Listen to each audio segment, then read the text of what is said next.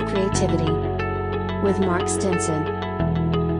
Hello again, everyone. This is Mark Stinson, and you've reached Unlocking Your World of Creativity, the podcast where we talk to leading experts around the world. And then most of all, we make connections and talk about opportunities to get your creative work up and out into the world. And today, we're just so glad to have as our guest, Regina Curtis from Chicago, Illinois. Regina, so good to have you with us. Thank you. It's so good to be here. And to really talk about the origins or the basis of so many of our creative ideas, even practices, daily practices that can help support our creativity. Regina is really a specialist and an expert in this area. Her background is in creative and education and art education, but now she's moving into working with people to stimulate and find both the conscious and unconscious roots of some of our creative ideas. And just can't wait to get into some of these practices and some of these philosophies.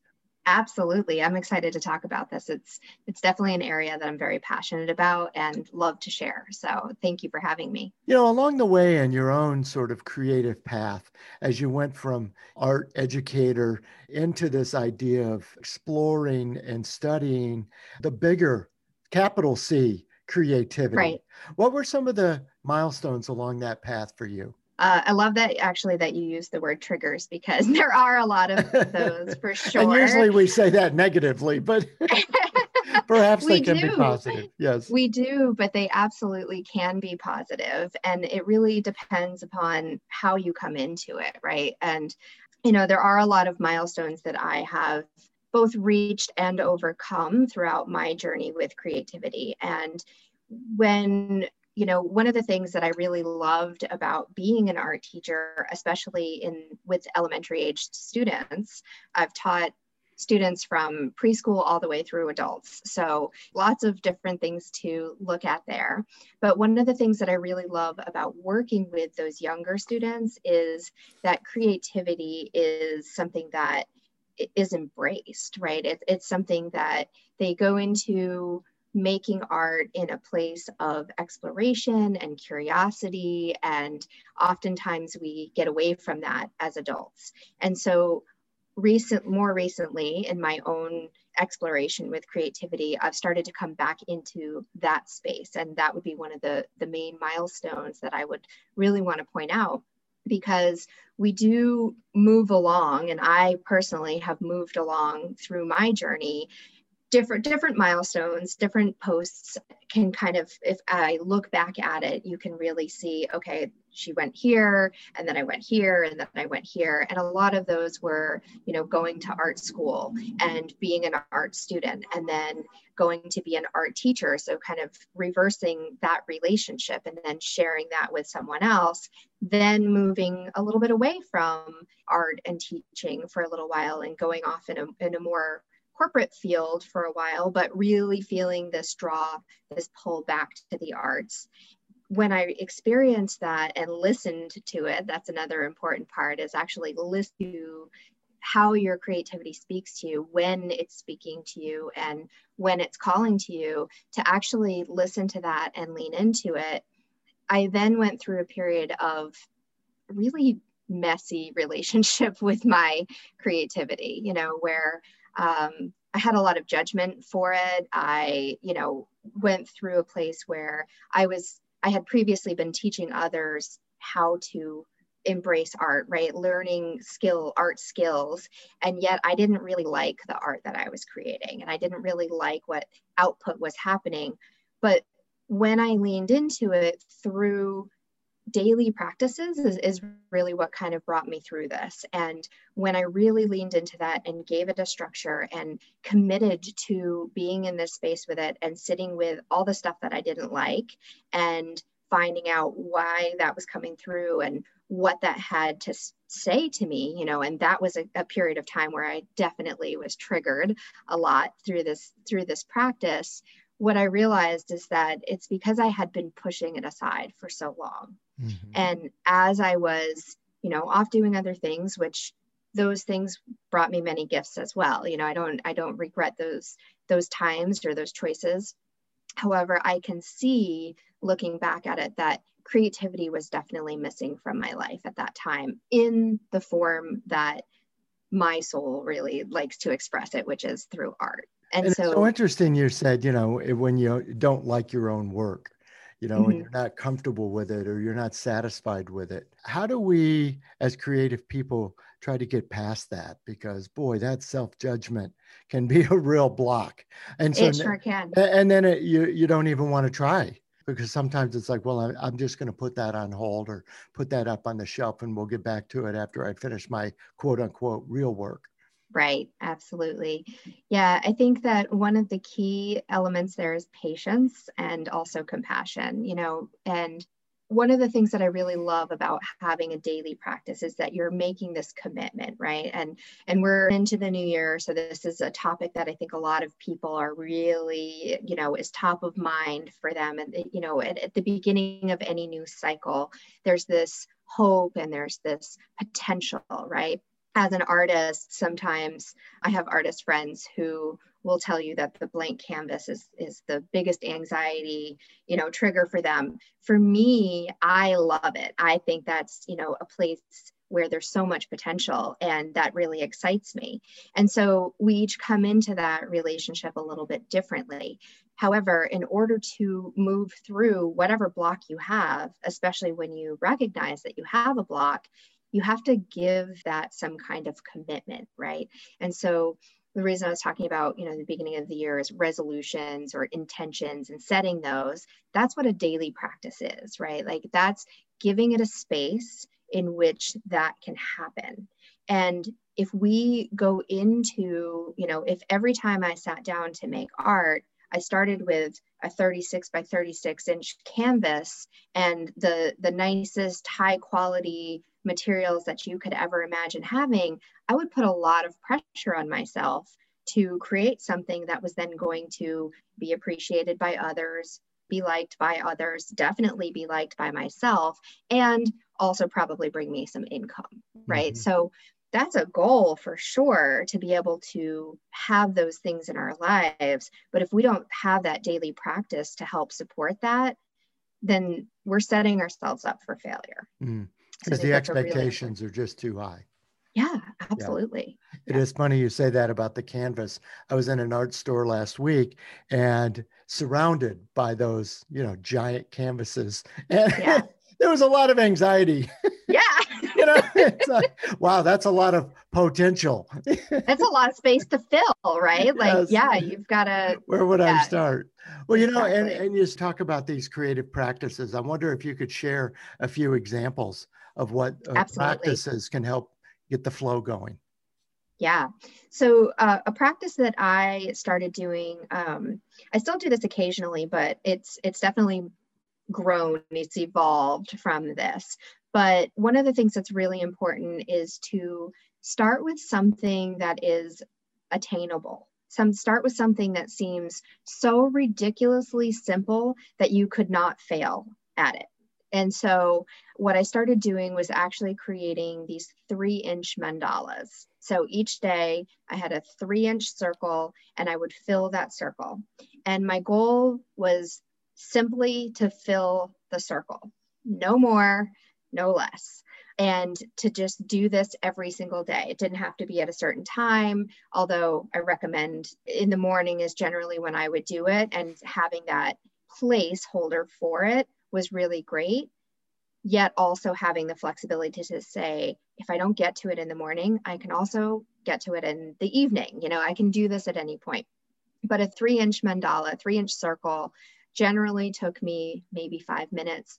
It could take me less, it could take me more, right? I could fill it with, go in with a Sharpie and just color it in black if I wanted to, if that's how I was feeling that day. And that's what I was really, called to do. Or I could do these really intricate, detailed, layered upon layer things. That 3-inch circle could take me 5 minutes or it could take me an hour.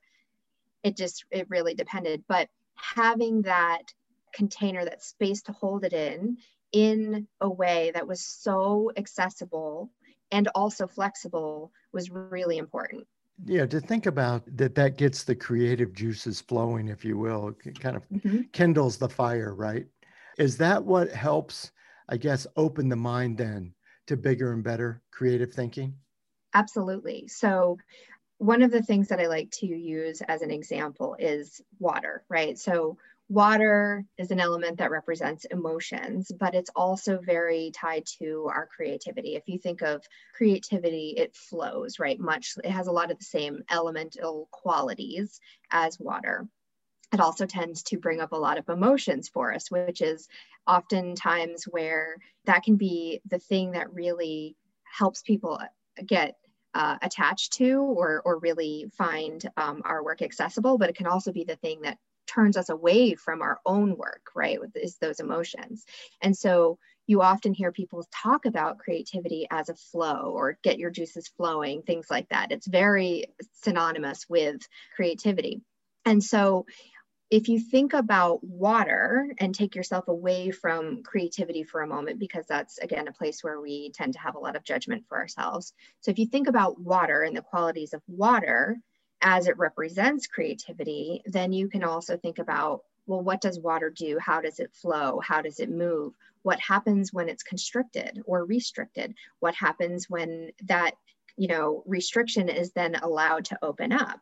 And so if you're in a place where you have not been allowing your creative juices to flow, or that creative energy to flow, it's been all bottled up. You think of it much like a dam, right? Like if you dam a river and then you release the dam, whoosh, like it just comes flooding out. Well, so does all the crap that got built up inside of that space. And when it came out with so much pressure that it like dug up some of the dirt and it brought some sticks with it and maybe some garbage that was floating nearby, and that's what happens when we begin that practice. Oftentimes we start to see that first because it's all in there, right? And then there might be these glimpses of like, oh, this is really cool, but then this other stuff came floating through too. And it's when that river is flowing steadily and it's uninterrupted that you really get that stillness, you get that clarity. Yeah, that's so good. And Regina, I'm curious about, we've been talking about the creative thinking process almost. I need the idea before I can execute. We're a long way from executing. Tell us more about how we trigger those thoughts and those new ideas. It's really important to know that we have a communication with our creativity. Creativity is a live energy, right? It has a life of its own in a lot of ways. And when we learn to not only express that creativity through our artwork, but we also learn to listen to it, then it's a really powerful combination. So some of the examples that I give are, recently I was driving through Kentucky. The season is changing into winter. Is very early winter at that point. As we were driving through, I just kept thinking, oh my gosh, this is stunningly beautiful. As I was looking around thinking, I was feeling in my body that this is so beautiful. I was just so in tune with the colors and the landscape and the shapes and how everything was coming together. But yet my mind was thinking, why? This is really barren. It's winter. The leaves are not even on the trees anymore. What is really so beautiful about this to me? And so when I really tuned into it and let myself just be present with the things that were almost lighting up, right? Like we all have a different experience in how our creativity speaks to us or how our soul speaks to us. And for me, colors really come through strongly. So when I see colors that look more vibrant than the other colors, even sometimes grays or black might just feel like it's just like really, really potent almost, then that's when I know my creativity is speaking to me. So what came through for me in that moment when I listened is, it's the combination of colors. It's the contrast of the gray sky with these orange, I don't even know what they were, some kind of, plants that were on the ground. And then there was some green and some kind of coffee-ish brown. But I ended up actually texting myself that color combination and I'm now using it in a piece that I'm working on. Mm-hmm. So that's how, you can find inspiration anywhere. And if you are sitting down and nothing's coming through, just look around the room. Look around the room where you are, look out the window, find a color and start there, and then let it grow. Very good. And Regina, sometimes we get this creative block, it's called, sort of almost trite and cliche to call it that. Mm-hmm. But other times it's beyond just having a slow creative day. I mean, we're Right. really in a stormy place in our life, or, Mm-hmm. we just have so much else that we're thinking about or working on that it's just not going to flow today. What do we have to do to sort of get our mind reset and address those other issues so we can get back to the openness of the creativity? I think that one of the myths, I think, around that's so common around creativity is that we only do it when we're flowing, right? Like that when we're having a bad day or when we're feeling really grumpy or we're any of those things, right? Like when we're just not feeling it, that we still sit down and create something that is beautiful or magnificent, right? Like I mentioned before, maybe you sit down and you color in that circle with a black Sharpie, and that's your creative practice for the day, right? Like, and it really comes down to having a devotional practice. And I really have adopted that word in the past year or so of transforming what I used to call a dedicated practice to being a devotional practice. And the reason I love the word devotion is because it's really about I'm devoted to this practice, but I'm also devoted to myself as a creative person and as just a person, right? Because as a creative person, we are creating all of the things in our lives, all of the experiences in our lives. And so knowing that when you're tapping into that you are creating the change in your life. So if you're in a place that feels mucky and murky and just kind of icky, that you can use that creative energy to help you move through that and beyond it. And so your devotion to yourself, your devotion to your practice is your devotion to yourself. And so that's how I stay present with it and move myself through it. And we each have to come to that on our own, in our own way, but some version of that I think is really important. Mm-hmm. And you are, by training and by past experience, an art teacher, and you're also talking about teaching in a lot of different ways. And so it's interesting you're sharing some of these practices and techniques that can be teachers, whether we have a Yes. human teacher or not, right? We can find a lot of Absolutely. teachers in a lot of places. Like you say, just look around the room. There's Absolutely. a subject and a teacher sometimes. Mm-hmm. How do you work with folks, both in their creative practices and maybe just in their personal lives, to keep that flow of creativity going for them? You consult and teach and advise folks individually, right? Yeah, absolutely. And so what we really do is look for the thing that works for them, and also to redefine or even just define what creativity means for them. When I first start working with them, or when I them through a different channel rather than through art, when I bring up the creativity and of creating something, they go, "Oh, I'm not an artist." Well, what do you make? What lights you up? What makes your heart sing, right? So is it gardening? Is it cooking? Is it dance? Is it writing? Is it origami?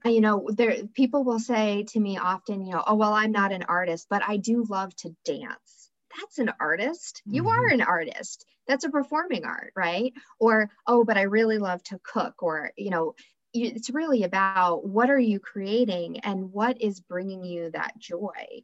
And so when we work together, first of all, it's figuring out what works for you, because yes, I have practices that I can give you. And a lot of those practices may be or may begin with something that's very visual, but not always. If you're a person that's like, "This doesn't work for me, this doesn't bring me any joy at all," then that's not where we start, right? Because that's setting you up for failure. That's saying, here's something that works for me, that's not going to necessarily work for you. But we can boil down to, okay, well, what is at the base of this? And that is that devotion, that practice, creating space for it, and then coming back to it each day. And what would people expect to happen? Sort of like if you go to any sort of personal trainer, you say, okay, well, I'm going to go do that for an hour or two and I'll be a new person. Yeah, I kind of chuckled to myself when you said, what would people expect? Well, what do people expect oftentimes is a miracle. And that is absolutely very possible. However, it also is not generally, it's not magic, right? Like there's something very magical about this process, but it's not me waving a magic wand and saying, poof, I do this for you. It's a process, right? Like even the creative process itself is a process. That's the part we forget sometimes, is we go in with a goal, outlook, or an outcome of which we're trying to achieve, and expect that as soon as we take one step towards that, poof, it happens. But really what this is, what can be expected is an awareness, is a conversation, is having someone to be accountable to. And not to say that I come in and hold you accountable in a way that is, I'm not there to push you forward without your consent, right? Or without you doing that. It's more that I come in to help you stay, identify where is it that you want to go and how can you get there, and then support you along the way. Well, my guest is Regina Curtis. Regina, where could we connect with you, follow some of your work? Absolutely. So my company's name is Atmaitri, which is ATMAITRI, and it's a combination of two Sanskrit words meaning kindness towards yourself. And so all of my information is at my website, which is www.atmaitri.com.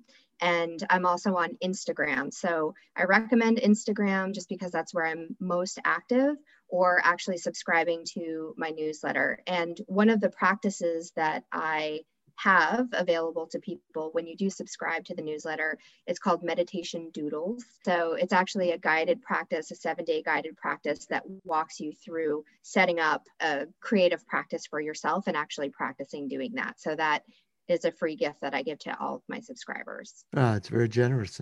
And can't we all doodle? Yes, yes, absolutely. I love a 3-inch mandala as well. Yeah, it seems approachable.